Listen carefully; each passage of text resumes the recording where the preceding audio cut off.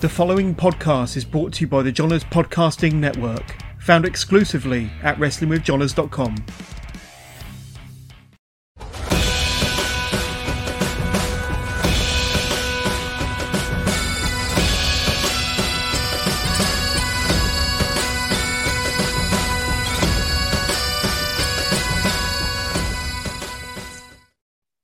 Welcome to the latest episode of the SWN podcast. I'm your host, Billy, as always, and I am joined this week by the ICW Tag Team Champion, Reckless Intent Tag Team Champion, and you possibly still be SWAX Champion. I'm not sure at this point. It's Jack Morris. Welcome to the show.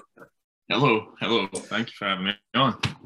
You've got a fair amount of titles going on. I wanted to introduce you as 8-Pack Jack because I love that name when it came out. But I thought, Is that a bit too personal straight away? Just to go, here he is, 8-Pack Jack. Back. I've not heard it in a while. Obviously, there's not been many shows, but if it comes back, I'll be happy. It was the first thing I saw because the first time I saw you was UPW United Pro when you came up to Bucky, and I saw you, I was like, oh my god, that's a wrestler. That's what a wrestler looks like. And when his mum was with me, she was like, oh. So that's always a good sign. There you go. If a mum actually pays attention to a show, you know it's going to be worth watching. Anyway, the first question is always the same. How did you get into pro wrestling? What got you hooked? Just watched it from a young age, like probably most people. Just I've got an older brother, and he was watching it about 8-year-old, which would make me 5, and just being 5-year-old and watching these larger than life characters, you know, just got me hooked from the start. I think when I started watching it was Mick Foley and Triple H, the Cactus Jack stuff, which led into Hell in a Cell. And again, when you're 5 years old and you're watching a man fall through a cell and break the ring, I mean, it's going to get you hooked, I feel. So yeah, just from there, and then just watched it ever since until I got into it. So that would be the year 2000, pretty much the year after I got into it as well. So that seems to be the time where most people I speak to get into it. It's either Mick Foley and Triple H or Jeff Hardy seems to be the two. Yeah, around the same time. Yeah, again, like about TLC, like first TLC as well, and just watching guys go through tables and jumping off ladders. Like when you're that age, it's more of those moments that I feel grip you than like if you're watching like a technical match, you know, seeing these men just carnage really. And it's cool when you're 5. So yeah, it's still cool now to be fair, but when you're 5, it's just everyone's that much bigger. And it's just you believe it as well. There's a realism. So yeah. That's it. I mean, I don't think now. I'm exactly the same. I go for the moments, the big spills and what have you.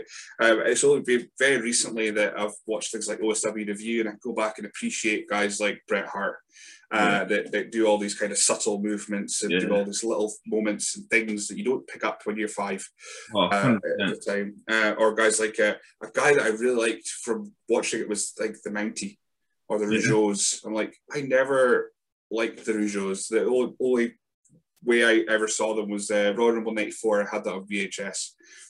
Kids, that's a videotape. You know, get it yourself. And and I didn't get it. And then when I was go back watching these old shows, I'm like, oh my god, the shows are amazing. Yeah. It's so true. Like nowadays I watch more because the network's such a good source. Obviously, it's got everything. But like going back and watching Bret Hart and even like Triple H during that run, like I feel like he's underrated as a heel because he's just such like you just hate him, and his promos are great, and it's just that's what's so good about having the network as well. Like getting to go back and watching all these things that when you're young you're not appreciating that. So. Absolutely, and I mean there'll be 10 years time, and someone will be going back watching the network, going, "Oh, there's Fight Club. We'll watch that now. There's that Jack Morris. Remember him way back when." We'll get onto that a bit because we do try and keep a timeline. It veers off very quickly, but we'll go from before wrestling, before you became a wrestler. of course, you had a little bit of a career in football as well. A little bit. So I did a little bit of research. So part of the Dunfermline Youth Club, and then stayed County Beath for 2 years. Yeah. As a striker. Yeah. Was that your goal? Because when you're young, wrestler isn't really. It's the wee jokey one that you say, "Oh, I want to be a wrestler." Okay, very good. So was footballer like the next one? Yeah. So like, I was always active as a kid, and I always played football. You know, from again, as early as I can remember, I played football, whether it was 5-a-side, 7-a-sides, moving up to 11-a-sides. Just being in Scotland as well, and around that time, like a 12-year-old back in 2005, doesn't have the same possibilities in wrestling as a 12-year-old in 2021. You know, there's so many schools nowadays, all over Scotland, the possibility to be a wrestler, NXT UK and stuff. Like, there's such a better chance of getting into it now than there was back in 2005. Like, I'd like to think if like the situation was back then and there's loads of these possibilities in all these schools, then I would have went along to wrestling as well as playing football. But at the time, it just wasn't there. So football was it. Football was what my focus was on. And yeah, played football until I was 21. I had a professional contract with Cowden Beef. Last season there was just injury. I'm one of those people, if it wasn't for injuries, I could have made it. I was never going to be Messi or Ronaldo, but I feel like I could have made it at the level I was playing at. But once I came back from injuries, it was like the whole season, and I did the pre-season following, and I signed with East Stirling, and I just wasn't getting game time, and eventually I just fell out of love with it. I went down a level and played junior, and again, just wasn't enjoying it, so just stopped playing. And the cheesiest, like, now or never. Like, if I'm going to do wrestling, like, I'll like, now's the time. I'm not playing football. Like, I'll go along and see what happens. So I did, and here I am. But yeah, it's been Scottish Championship. I'm not a football guy, so I'm very in the deep end when I brought this up. But I mean, we may as well speak about it because as of recording, it happened last night. What? By the time this comes out, it'll be all over. But what was your thoughts on the Scotland performance in the last couple matches? Oh, well, I thought last night was great, to be honest. Before it, if I got asked, would you take a 0-0 draw, then yeah, I would. But I feel like Scotland had the better of the chances. And I don't know, I was kind of sitting there after, like, I wish we could have just sneaked one in, like, got the win. But I think I'm more disappointed at how we got beat, I think it was Monday, by Czech Republic. Because I feel like if we put a performance in like we did last night against England, against Czech Republic, then we would have beat them. But yeah, I had it on in the background. That's what happens.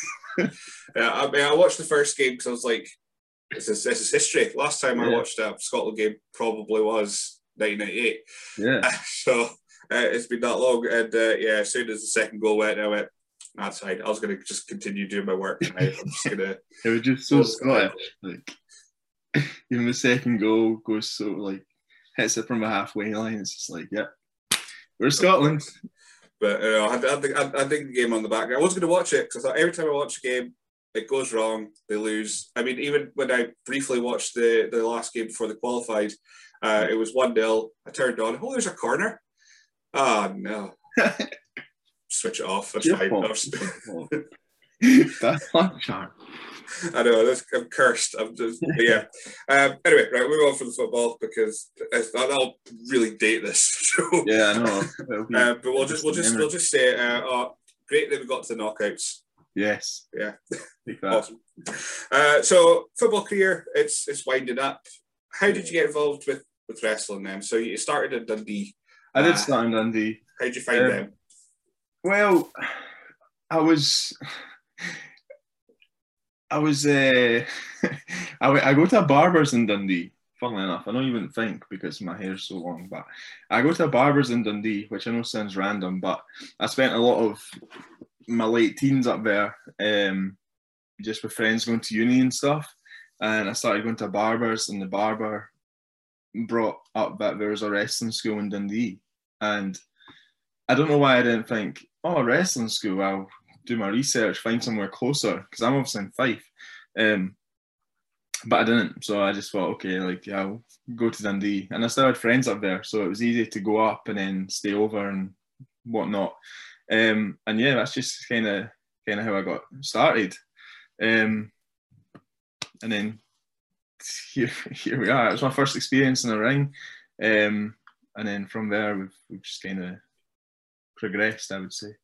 Were you aware of the Scottish scene beforehand, or was this kind of your first, oh God, there's actually wrestling in Scotland? I was aware of Discovery and ICW because I was still watching wrestling, like WWE stuff, and I knew that at this point when I was getting into it, it was the inaugural like NXT UK. So I knew who Wolfgang was. I knew who a couple of others were from like seeing bits and bobs at ICW on social media and whatnot, and Discovery. And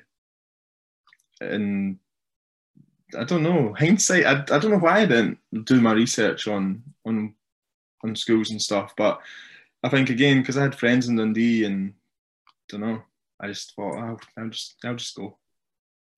And it wasn't long before you actually made your debut. I've got it noted down. I think it was a handicap match, some description, possibly. I did write down. I don't have it in my notes now. And it wasn't long at all, was it? No, it was. No, I see. I can't even remember the debut. I know that in my debut, I wasn't meant to be wrestling on that show because my car was in the garage, and for some reason, I think we remember doing promo shots or something, and I'd left the gear from during the week, in the car. Car went in the garage on Friday. Was expecting to get my car back on Friday. Didn't get my car back till the Monday, and the show was on the Saturday. And I didn't have my gear. So I wrestled my first match in like running tights and borrowing people's knee pads and that stuff. But I was stressed because I had nice new gear and it was all fancy and looked good, looked the part. And I don't know, felt a bit flat because I didn't have my nice new gear. But yeah. Did you find you picked it up quite quickly then? I mean, as playing football, so you have the cardio a little bit. You'll have all the kind of athletic tools for it. Yeah. But how did you find putting it all together? So the athletic side of things was pretty easy, I would say. I did gymnastics till I was about 15, 16 as well for a display team. So we did tumbling stuff. So forward rolls, backward rolls, all sorted. Again, athleticism, running about, like cardio wasn't a problem. It was just a bit unnatural, you know, like taking bumps and, you know, hitting the ropes and whatnot, like bumping. I wasn't much of a diver in football, so I didn't have much experience in doing bumps. So, just things I hadn't done before were a bit strange, throwing yourself to the ground and whatnot. But athletic side of things, I picked it up pretty easy, I'd say. And then from there, of course, you end up having a trip to Germany in the middle of all that, which I did write down. You did mention it before I hit record as well. Yeah. So, I mean, it was you were in Dundee, very obscure. Not many people would go or know about it. How did you end up getting booked for Germany? So strange. So I think we had Jazzy Gabber and Thunder Rosa over, who were wrestling each other on the show. And I was wrestling on the show, and I think it was maybe only my 5th or 6th match. And Jazzy literally just saw me in the back, looking in shape. Watched my match, thought I looked all right. And after the show, we got each other on social media, and then a month or two later, got me in contact with a promoter who messaged me. And then all of a sudden, I was over in Germany after 6 matches. And I didn't think much. Like, I was excited and I thought this is great, but I didn't think going over to Germany after 6-7 matches is like a huge deal. I maybe thought, this must happen to people, like it's fine. And then it wasn't until I got picked up at the airport by one of our wrestlers and he asked how long I was doing it for. And I told him it's like my 6th match, and the car just erupted in laughter, and they thought I was taking a mickey. Like, and I was like, no, I'm serious. Like, and that made me more nervous, to be honest. But the match is on YouTube, and actually, for a 6th or 7th match, I'm pretty happy with. But again, just a really cool experience. Like, but that was because the Jazzy Gabber came over and wrestled for the Dundee promotion. So. It's quite amazing. Like, right about that time as well, be yourself. There's guys like Craig Anthony, all these guys that were just picking up, like, seemed to be coming out of nowhere and just having a blistering matches or just appearing everywhere. It's we're coming back into that. Hopefully, come back into that golden age when shows pick up again. So you went back to Dundee. Your time kind of petered out there, and you ended up going over to America. I did, yeah. How? Why? How and why? Why? Because I was just. I just wanted to go. I've always wanted to go to America, and I don't know. I was just wasn't happy with the job I was doing here. Nothing was really. I don't know. I just wanted to go for a wee adventure, and I wanted wrestling involved in it, and I'd always wanted to go to America. So, yeah, I just applied for a school, and off I went, and was there for a few weeks, and yeah, it didn't really work out how I thought it would or how I wanted it to, but there were circumstances over there and personal circumstances over here that I kind of had to weigh them up, and then I just thought it's maybe not worth my time at the moment to be here. I'll maybe come back and revisit at some point. Hindsight is well, in the last year we've not been able to travel, but with everything that's happened since going to America, I feel like I made a good decision coming back. You know, I'm quite happy where my wrestling is at the moment and my progression. I mean, you did pretty all right from what I've got here. But yeah, so from what I'm getting from that is you're very you lead with your heart kind of thing. It's like, oh, I want to do this, I'm going to do this, and then when you get there, you're like, oh no, wait, hang on. Yeah. Much like I'm not afraid. Yeah, I'm very like, let's do this, and if it pulls up, then yeah, I'm not afraid to go. Right, okay, I maybe made a boo-boo here, and yeah. But you didn't return to Dundee. You went to Reckless 10. Yes. When you came back, of course, would have been Dickie Divers, who will be coming into your story very soon. At what point did you go to Germany for WX Dub? God, I sound so wanky when I said that. WXW for training. Yeah. That was, I think I was maybe after a year at Reckless. I think it was maybe April time, maybe 2019. So I think I'd been at Reckless for a year at that point. Again, yeah, just the European scene blowing up and boys getting a chance in NXT and just wanting to learn more than travel about, and it looks good on a CV when you're sending out to promotions. So I went over there for a week and had a really good experience, and yeah, I'd advise anyone to go over and do it. I know a few of the boys have been over, like Leighton and whatnot, and Sam Barber, and they had good experience too, and it's a really good setup. So I'd advise any young, well, obviously you can't really at the moment, but the world's opening back up. But yeah, WXW, really good place, good coaches, and good facilities as well. It's also, I mean, did you find that was kind of like your redo of your Germany experience as well? Because now you've got 2 years under your belt, you've had a bit more matches, a bit more experience. You're like, you're not going to be the guy that's in the car going, I've only had 6 matches. I'm not sure why I'm here, to be honest. I went, because I felt there was they do different experience levels in their classes. They have classes every evening of the week, and I was nervous, like going into these experience classes, but I felt like I held my own, and like didn't look out of place as well. Whereas if I went to those, I probably wouldn't even have got into experience classes when on my first trip to Germany.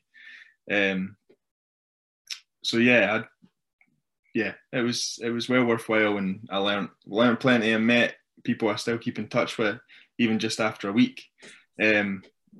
I wish I could have stayed longer, but I've working circumstances and stuff. There's only so much time you can skive off your work or take holidays for. So, okay, especially if you've got an hour and a half going, oh, where are we going? Oh, I'm going to Germany. I don't know what you're doing, to be honest. Yeah, that's pretty much what it was like at the time too. So yeah, Reckless 10, that's really where I think your story really began, Jack Morris.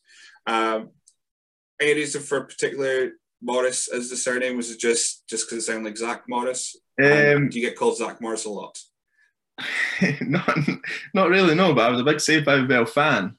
So I liked that little connection. And also my granddad was called Morris. So I thought, it's a bit personal, and it's got the Saved by the Bell kind of ring to it. So yeah, it kind of felt, I don't know. At the time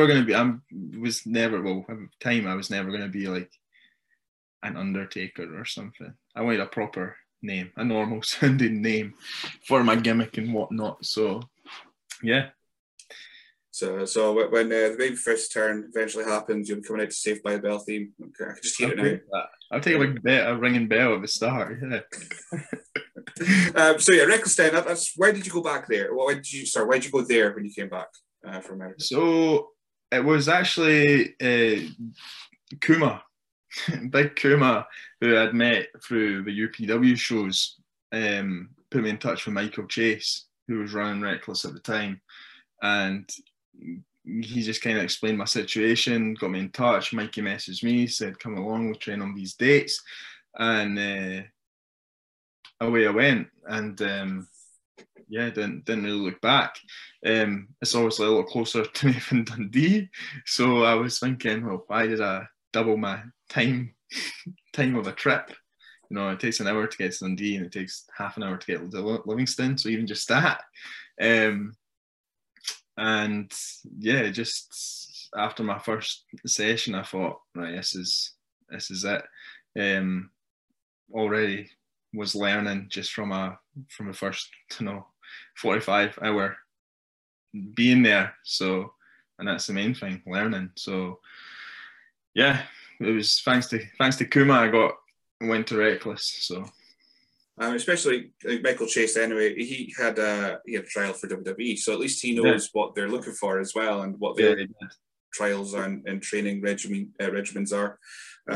So it's always worth. I mean, you know that now. Hindsight's a wonderful thing. Hindsight is great, but yeah, he had a trial, and I think in my first session as well, Dickie was there, and I'd seen on posters as well from previous shows and their social media that they had a really good connection with Glasgow and wrestlers who were, wrestling all around the country and getting these WWE shouts like your BT Guns and your Stevie Boys and your Andy Wiles and Joe Coffeys and whatnot and Mark Coffey. Like they were working for Reckless, and it just seemed like it was where I was gonna learn. So. I mean, yeah, Reckless is very good for feeding into things like Discovery and ICW, and exactly that connection to Ireland and whatnot. And that's places you knew about before you started. Yeah. What was your UPW experience like then? Because they were here for what, 2 years, and they disappeared. Yeah. Of course, I got to see, like I said, up in Bucky, which is the back end of nowhere. But you got to wrestle Doug Williams, of course, which is not too bad. Was that one of the Peterhead shows, Mintlaw, something like that? Yeah, I think it was. I want to say Peterhead. But yeah, it was in. Yeah, UPW memories are really good, to be honest. They were good.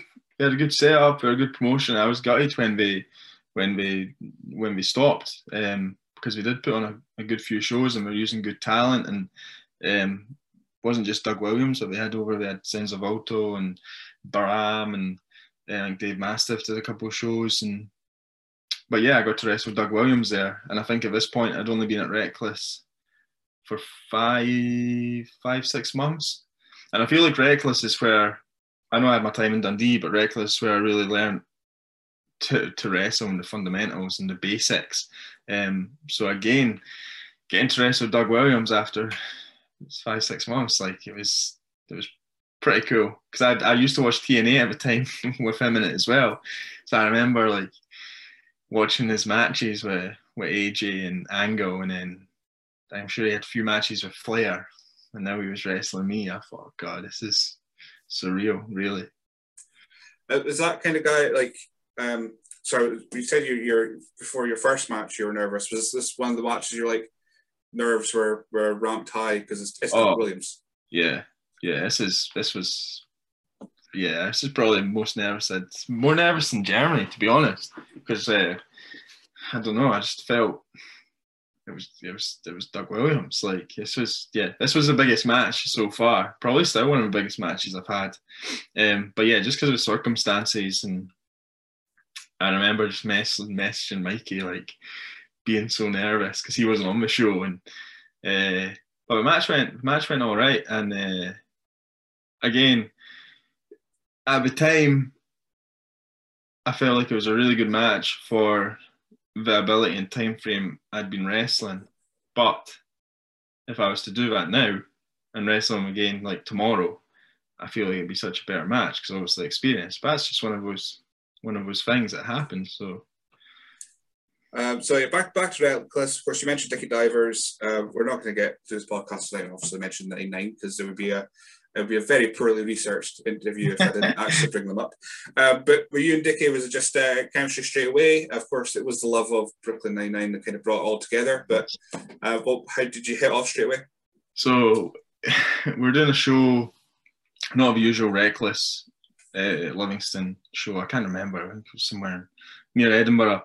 But yeah, Dickie was on the show, and we were doing the ring job of a van, and me and Dickie just started. I don't even know how it got brought up, but I think one of us just said a Brooklyn Nine-9 quote without actually talking about Brooklyn Nine-9, and then one of us clicked, and then that was it. We were just quoting Brooklyn Nine-9 for the rest of the day, and that was kind of it. And then quickly, I think maybe the show after, we decided to put me with Dickie, not so much as a tag, but as like just kind of like a manager, and then he'd come out with me and vice versa and whatnot. So, and then we just kind of went from there, and then a tag team from that point was kind of just the natural progression. But I was looking through this kind of started in 2019, and I was like looking through your 2019 in general as part of the 9-9 as a singles. I'm like, gee, I think you did everything in 2019. You became a ex-champion in SWA. You became a UK champion in Reckless. So these are your first kind of titles. What was it like? I don't know if you're a title guy, if you're like, oh my God, I've got a belt, or if it was like a trust thing. What was it like getting your hands on your first championship belt? Yeah, that was awesome. I can't remember which one. I think the UK one came first, which was awesome.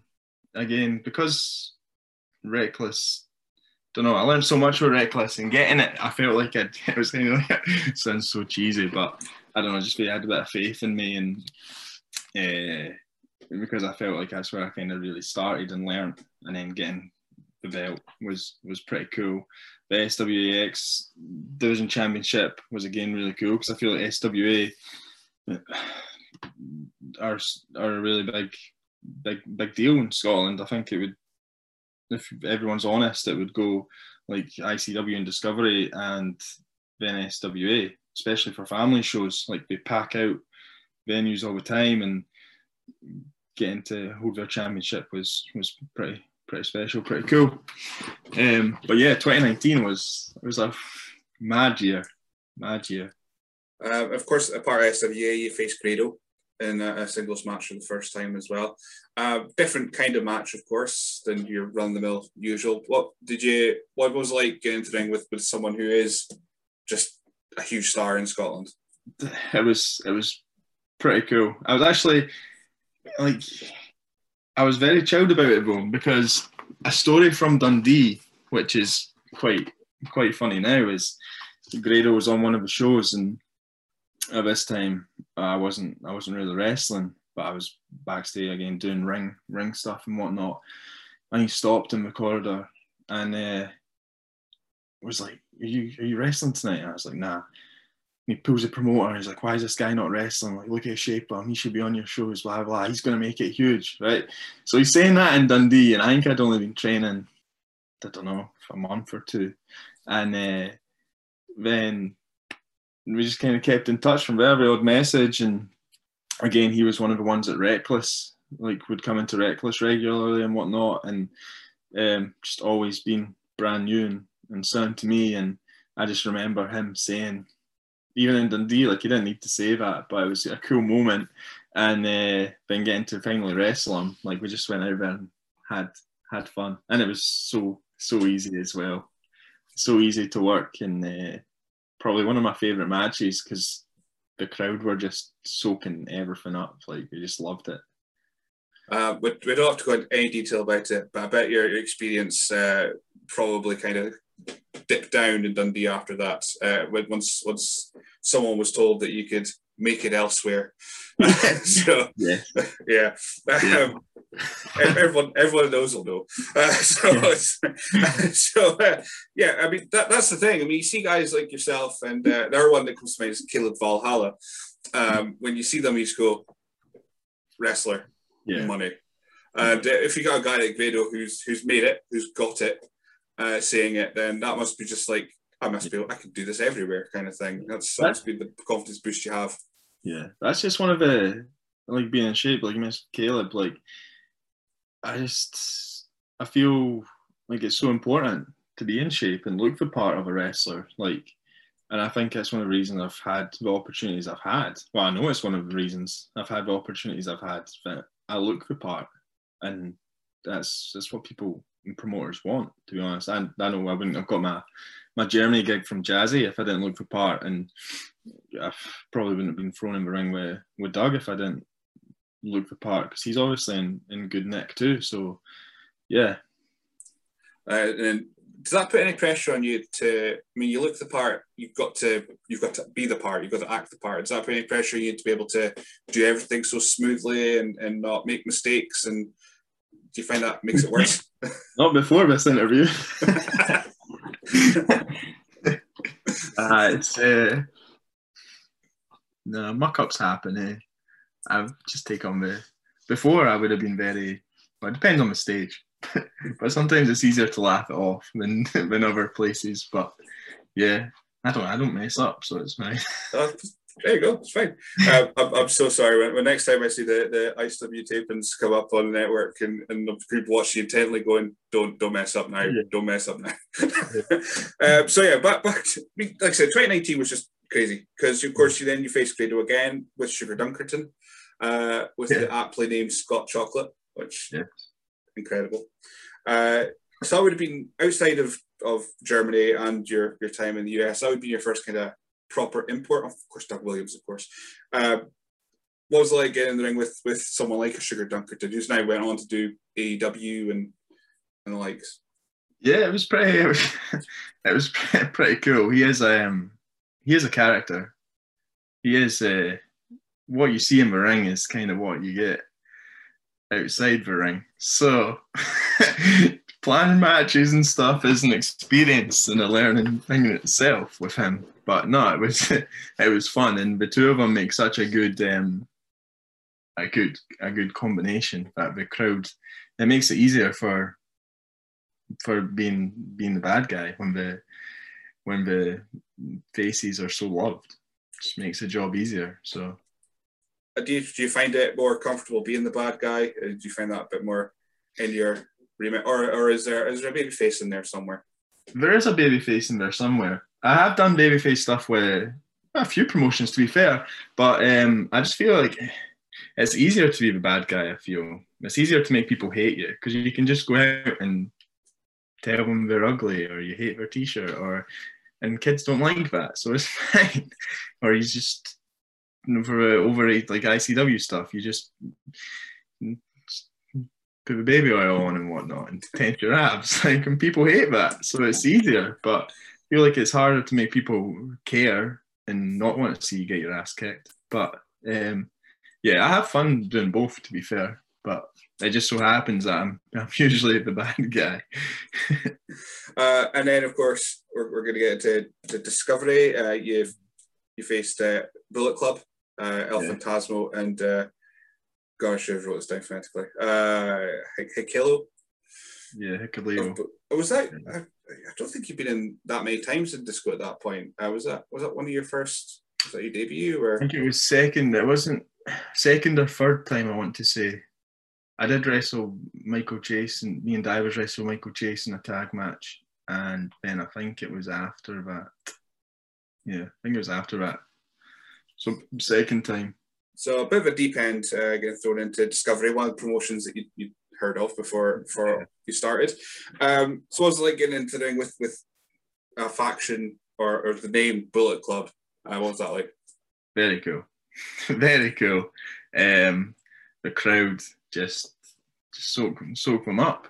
It was a good crowd, and they obviously, again, like I said with the Grado stuff, like when they're so loved, it makes your job as a bad guy so much easier.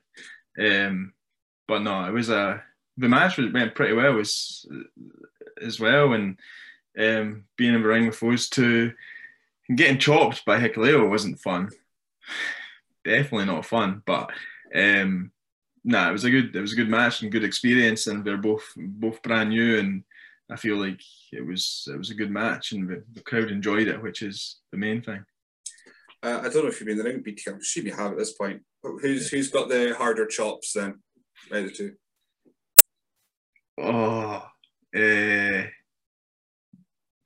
BT Gun, just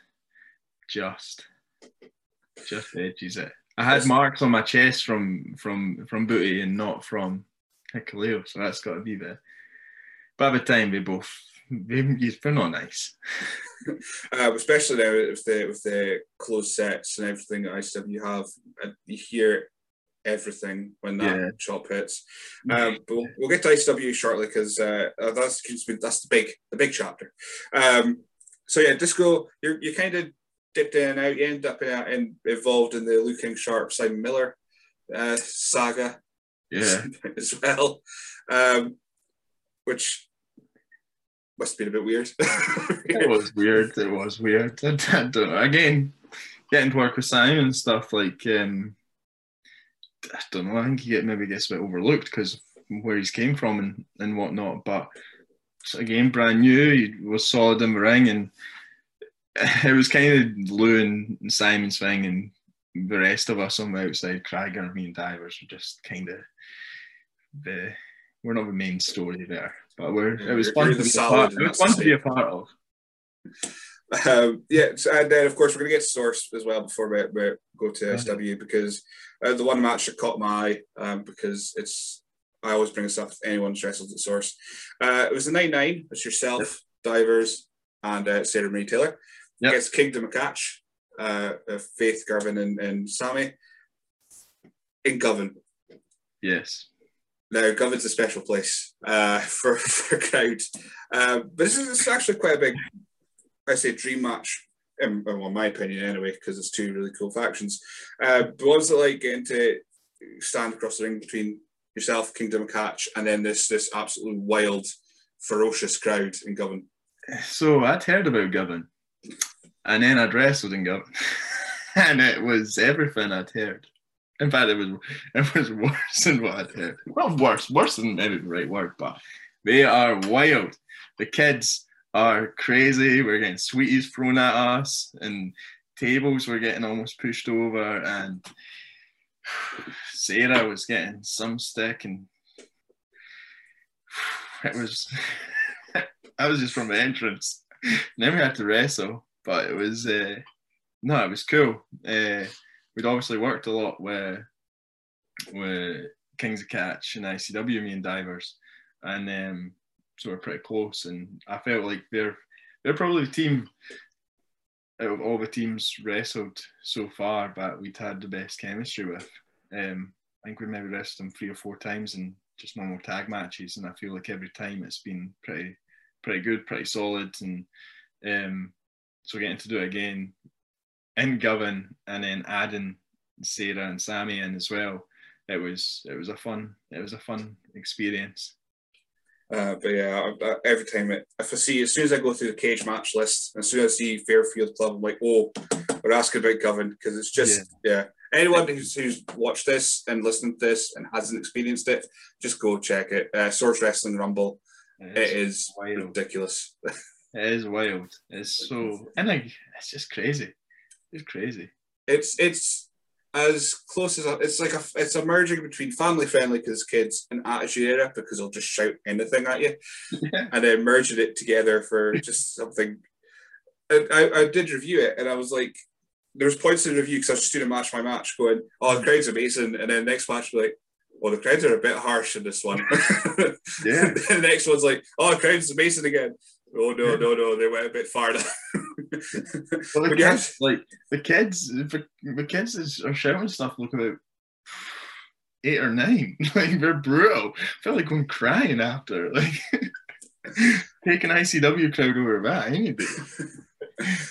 So yeah, that brings in ICW. Then I think that I've exhausted. Oh wait, you won the Reckless Best of West Lothian. Battle West Lothian, which ended up you winning the UK Championship. That's how that story kind of wrapped up. So yeah, ICW. Yeah. When did you get the call? How did you get the call? I think you came in with Divers, didn't you, as the 9-9?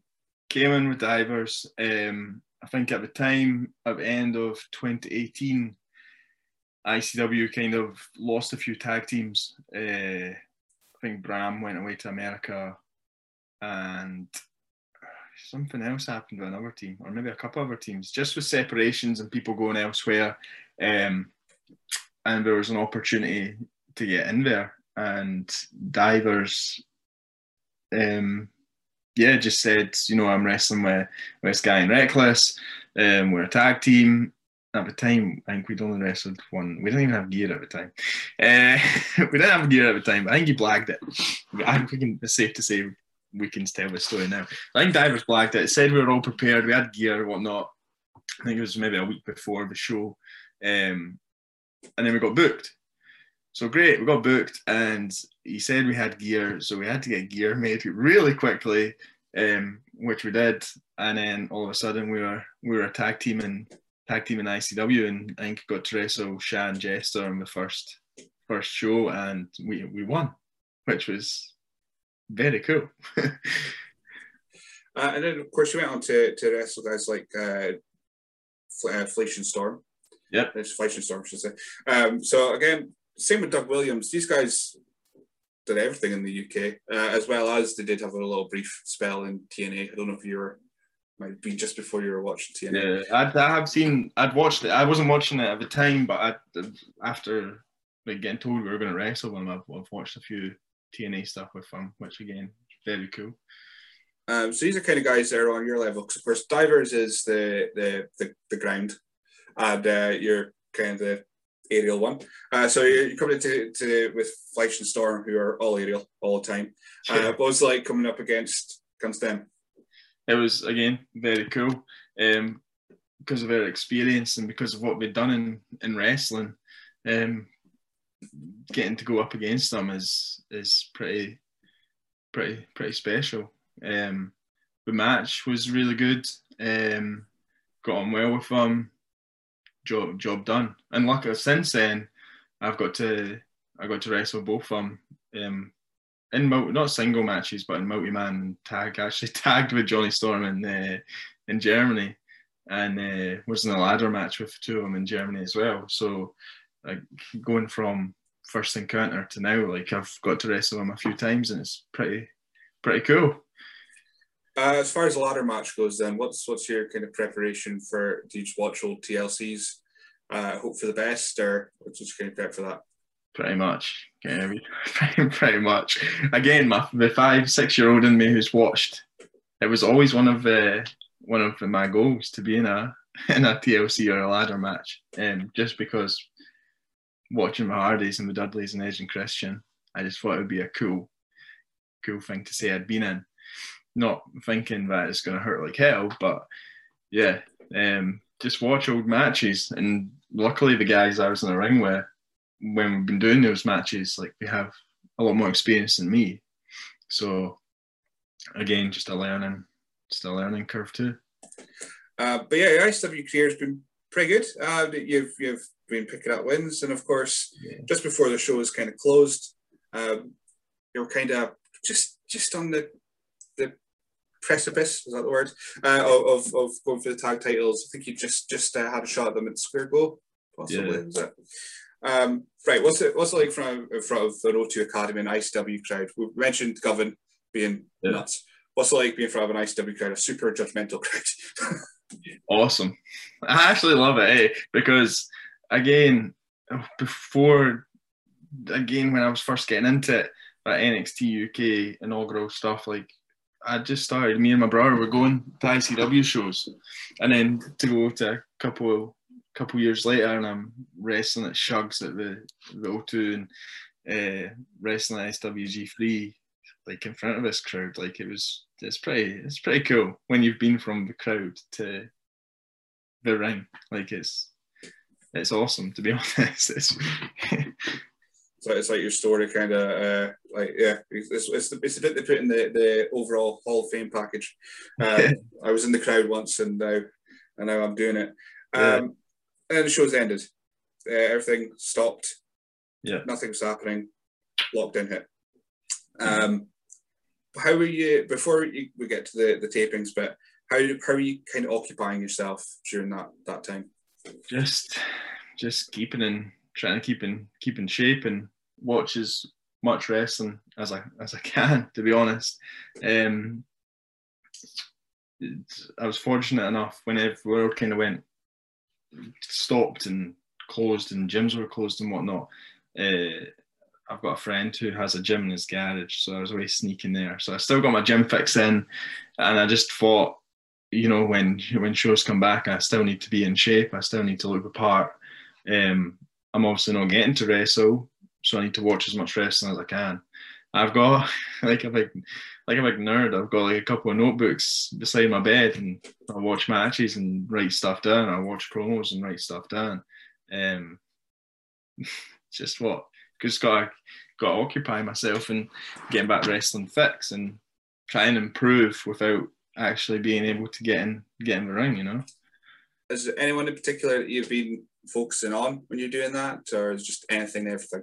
So I was kind of going through wrestlers. Again, the network's so good, but I jump up and down generations. So I think we had Bret Hart and Randy Orton and Mr. Perfect, Rick Rude, going through tag teams like the Rockers, Hart Foundation, going to Owen Hart stuff, promos, Ric Flair and Anderson. Just I could list them all. Like there's again, the network is just such a good source, and I watch more 1990s and 1980s stuff than I will modern day stuff. I mean, we're not going to totally shill the network, but you're on it, so we're allowed to. So the tape has come back. You're called up. I think you're on the first show, one of the first shows that went out. Anyway, what was like getting that call? Going right, we've got this idea. Can you come back and we'll do some wrestling? Doing the tapings, it was so buzzing. So yeah, all credit to ICW. Like it's very. Like we've got in all the protocols, we get tested, we do the temperature checks and signing off sheets, and they have us going in slots, and I'm probably saying too much, but going in slots and disinfecting the ring after them, and like it's really good setup, and we're taking all the precautions that they can. Like there's not anyone. The only people that are there are the people that should be, and there's no one hanging about, and they're there for the business purpose, it's not a jolly up, and getting to let us wrestle, and we're just very fortunate that they've been able to do that, which is great, and it's been great to be involved. It is a surreal experience. It's the start, wrestling in front of no crowds, but It's I'm kind of used to it now because it's been a good few times we've been in, but just getting to go back and wrestle, like, again, very fortunate because I know some people haven't been able to wrestle since March 2020, and now we're in June or July when this comes out, and still not really any wrestling. I know England's slightly opening up, but it'll be, I don't know when Scotland will have shows with crowds. When were you aware that it was going to be on the WWE network? Was it on the first call or after the first match? When did you find out? I don't think. So obviously ICW have their on demand anyway, so I assumed it was getting filmed for that, and I don't think it was until after. I can't remember. I think it wasn't until a couple of tapings in that it was going to get put on the network, which is very cool. When it went up, I've asked a lot of other folk that they're on network now. Was it just on repeat, or anyone who came in conveniently the network came on and there you were, or it was just how much did you annoy people with it? A lot, a lot. It's just surreal, isn't it? Like getting to type your name in on the WWE network and it comes up, but I recently learned that if you type in Jack Morris, it will come up, as well as my matches, it will come up every Jack Swagger and John Morrison match there's ever been. So that was quite cool, I suppose.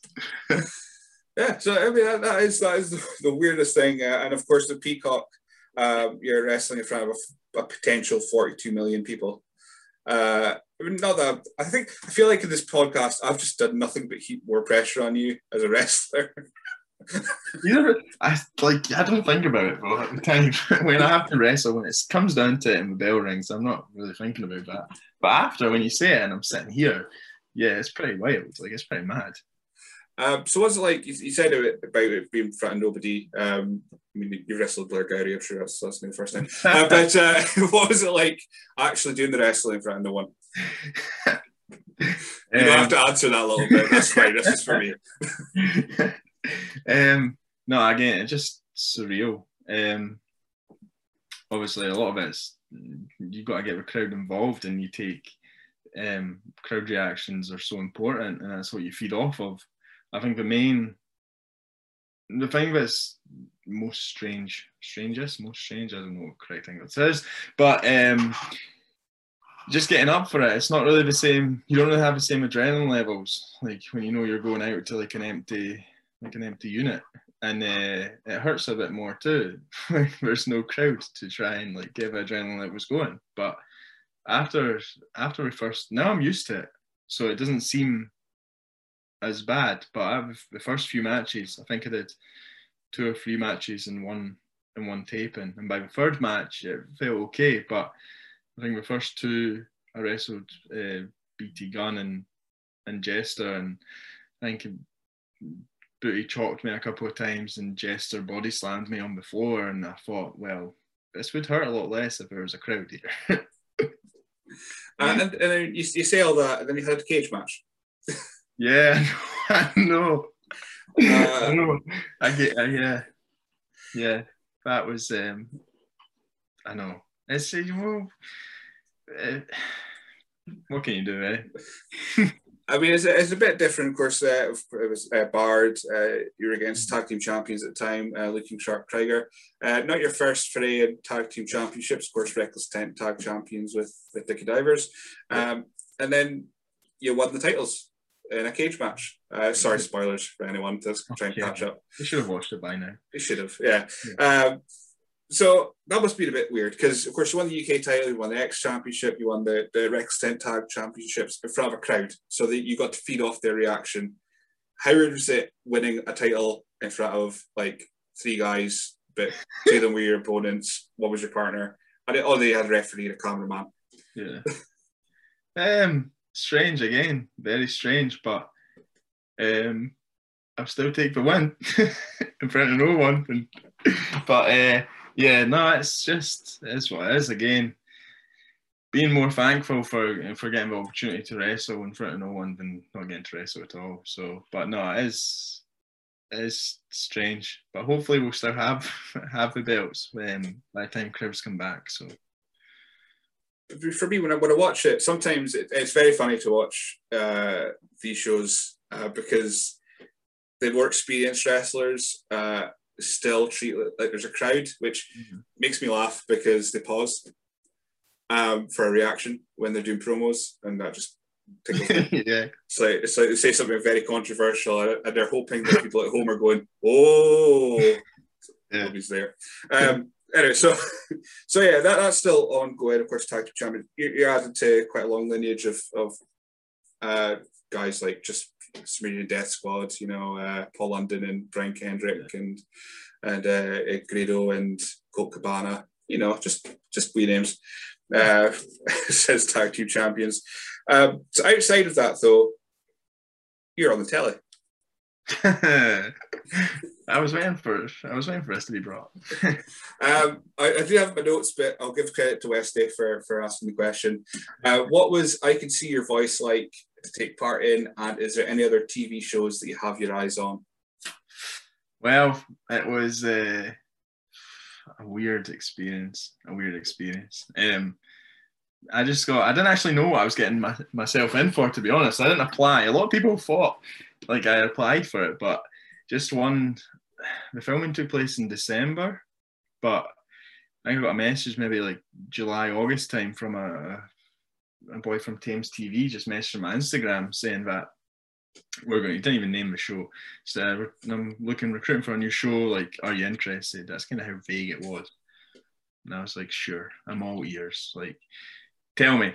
And he left his number, gave him a call, and he explained the show and said it was big in Korea. That was kind of it. And he was like, and then he asked if I could sing, and I was like, not really.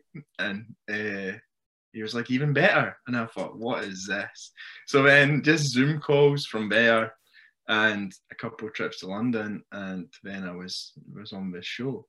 But it was just it was a surreal experience because the whole, like, I'd never really known what TV was like and stuff, but for an hour of TV, like, it took 5.5 hours to film, like something ridiculous. And it was just, yeah, getting to see Patty McGuinness and whatnot, and Amanda Holden, Jimmy Carr, like, it's kind of surreal because we're just there. They're slating you how bad your outfit is, which again, people think it was my gear. It wasn't, but I got to keep it, so it might turn up at a show. You never know. That was actually my next question. Did you provide your own gear? But no, it works. Joe Hendry, after he did his WWE stuff, turned up to the next show in his pink suit. So, you know, it's. There you go. But yeah, I did see it. Well, I didn't watch it. I saw clips of it, but the day after, I got a text again from my mum. She's got a lot of mentions in this podcast. Just going, do you know a Jack? No, for the wrestling. I went, yeah, you've seen him. She went, oh yeah, you should stick to the wrestling. so God, no, she's not wrong. But on the surface of it, a random guy has messaged you to say, do you want to be on a TV show? Can you sing? Not really. Great. It's a bit weird. It's weird. Is weird. And then in a couple of months, you're in a TV studio and you're having to sing.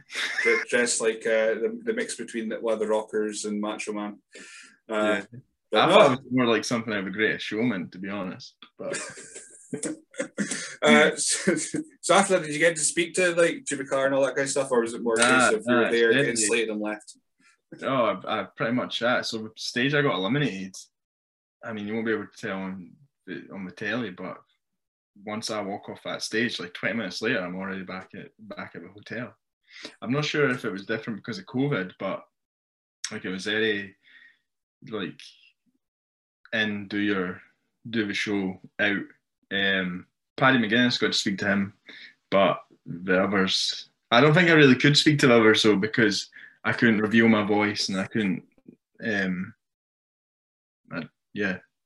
so it was kind of top secret until it actually had to be revealed as a terrible singer and then speak, and then it was kind of away and done. to be honest, it seems like the most wrestling thing ever. Though you go in, do your best, get slated, and then leave. Yeah, yeah, yeah. Yeah, you're right. To be fair. Right, so I usually do some stupid questions, then we'll go into kind of the future and all that kind of thing. But before I do that, you kind of answered it already, saying do gymnastics. How did you find out that you could do a second rope shooting star press? Again, I'd done gymnastics when I was doing gymnastics. Yeah, again, it was a display team in Dunfermline called Carnegie Spartans display team. They were actually on Britain's Got Talent, I want to say, 2 or 3 years ago. But it was just one of those things. I'd always done gymnastics as well as football, and then when I got a bit more serious with football, I had to give the gymnastics up because training clashes, and I wanted to be a professional footballer at the time. So yeah, the gymnastics, I was just doing tumbles and stuff on the floor, and then when I got into a wrestling ring, doing a shooting star press off like a springy rope is easier than doing a somersault on the floor. So I just kind of went for it with a crash mat, and there you go. So just that whole move, just the logistics of it, that and Pac's Black Arrow, I don't understand how the body does it. But I actually know people who have seen him train like back before he was so big, and just said the stuff he could do tumbling like on the floor was just ridiculous, which doesn't surprise me because what he does in the ring is ridiculous. That seems like a good matchup in the future, maybe. I'll take it. Never know. So yeah, our 2 stupid questions I ask people that have somehow come into form. One you probably answered already because it's a Looking Sharp Krieger question. You've hung around them enough to probably be dragged into this. But our first question is usually, what's your favorite dinosaur? Favorite dinosaur? Yeah.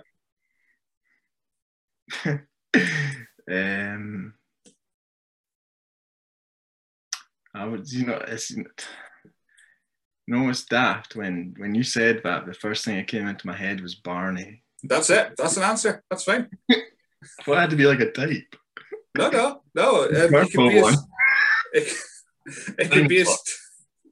It could be as technical as you. It could be as tedious as you want. Barney's fine. I haven't said it in a while, but Turkey Dinosaur was brought up once, which was amazing. That was an amazing answer. So that's the same with the next question. It's your imagination that makes the answer. The other one is, what would win in a fight, 2 sheep or 1 cow?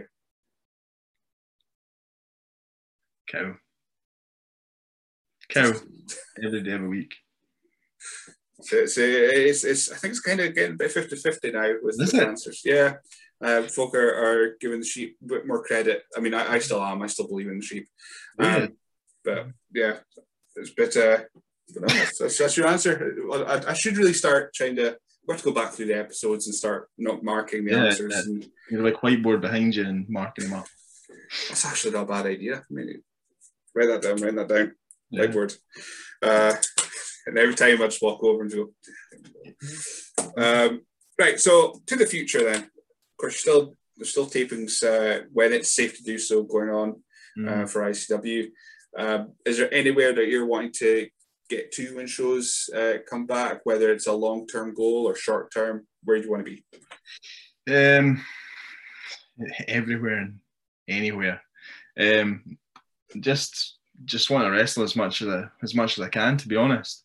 I've said from the start, once I got into it, I want to make a living out of it.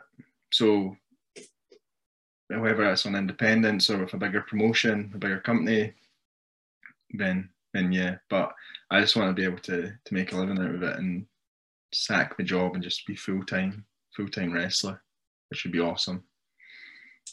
I mean, you're certainly making the steps towards. I mean, because ICW, of course, got a very close link to WWE. So that's, and you've done stuff at WXW. So NXT UK surely is not out of the question in the near future. I would like to think. I hope so. And then, as far as opponents go, is there anyone in the world who would you be facing that's still active? Randy Orton. He is the best in the world. So that's, yeah. He is. Yeah. gotta be. He's just so good. And he was like, when I said about writing stuff down and watching wrestling, like even going back to like when he's in Evolution and whatnot in 2004, 2005, like he's just ridiculous. And I think he's like 24 years old. And it's like, it's not normal. Just so good. I mean, the last his match with Edge and that, I mean, I know it was loaded with the greatest match of all time, but it's hard to fault it at all. It's really so good. It's ridiculous. Yeah. But you said you're going back through the older kind of stuff. Is Randy Orton your kind of linchpin to the modern stuff? Is that you'll go back and see what he's doing? I was gonna say, yeah, AJ or Randy nowadays, or Drew. Of course, yeah, we're gonna have Drew in there somewhere. Yeah. So yeah, and they said long-term goals. Is it WWE? Is that the end game? Making a living WWE. Yes.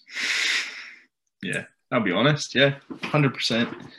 I mean, if you go into it as a hobby, that's what it'll always be. So if you got to aim big and you want to not do anything else but it, then you got to be confident with it. You got to say, I'm going to make it. So yeah, law of attraction. Exactly. Law of attraction. I did not long ago. I wrote down a list of names. I can't remember the phrases now. I'll remember it as soon as I hit stop. But yeah, actually, if I had a question from Westy there, any other TV shows that you have your eyes on? Oh yeah, not particularly, but people can like. I'll go on TV again. Sure, it was a fun experience, so why not? I don't think it'd be as bad as singing. So.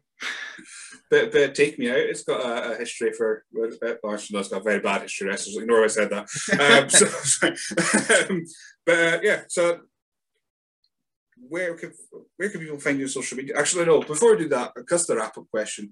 If you had any advice for anyone who's starting to do wrestling, obviously one advice will be check where you're going. But what would be your ultimate? What would be the first thing you tell yourself on your first day? My first day. Work hard. Listen. Don't speak. Listen to the people. Listen to the coaches. I mean, you speak. You can ask questions. But yeah, just listen. Like listen. Do your research on the school. Like the Dundee thing. It's not.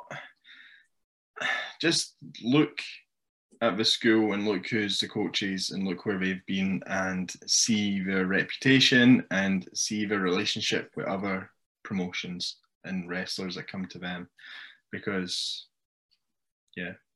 depends how far you want to take it, but for myself put in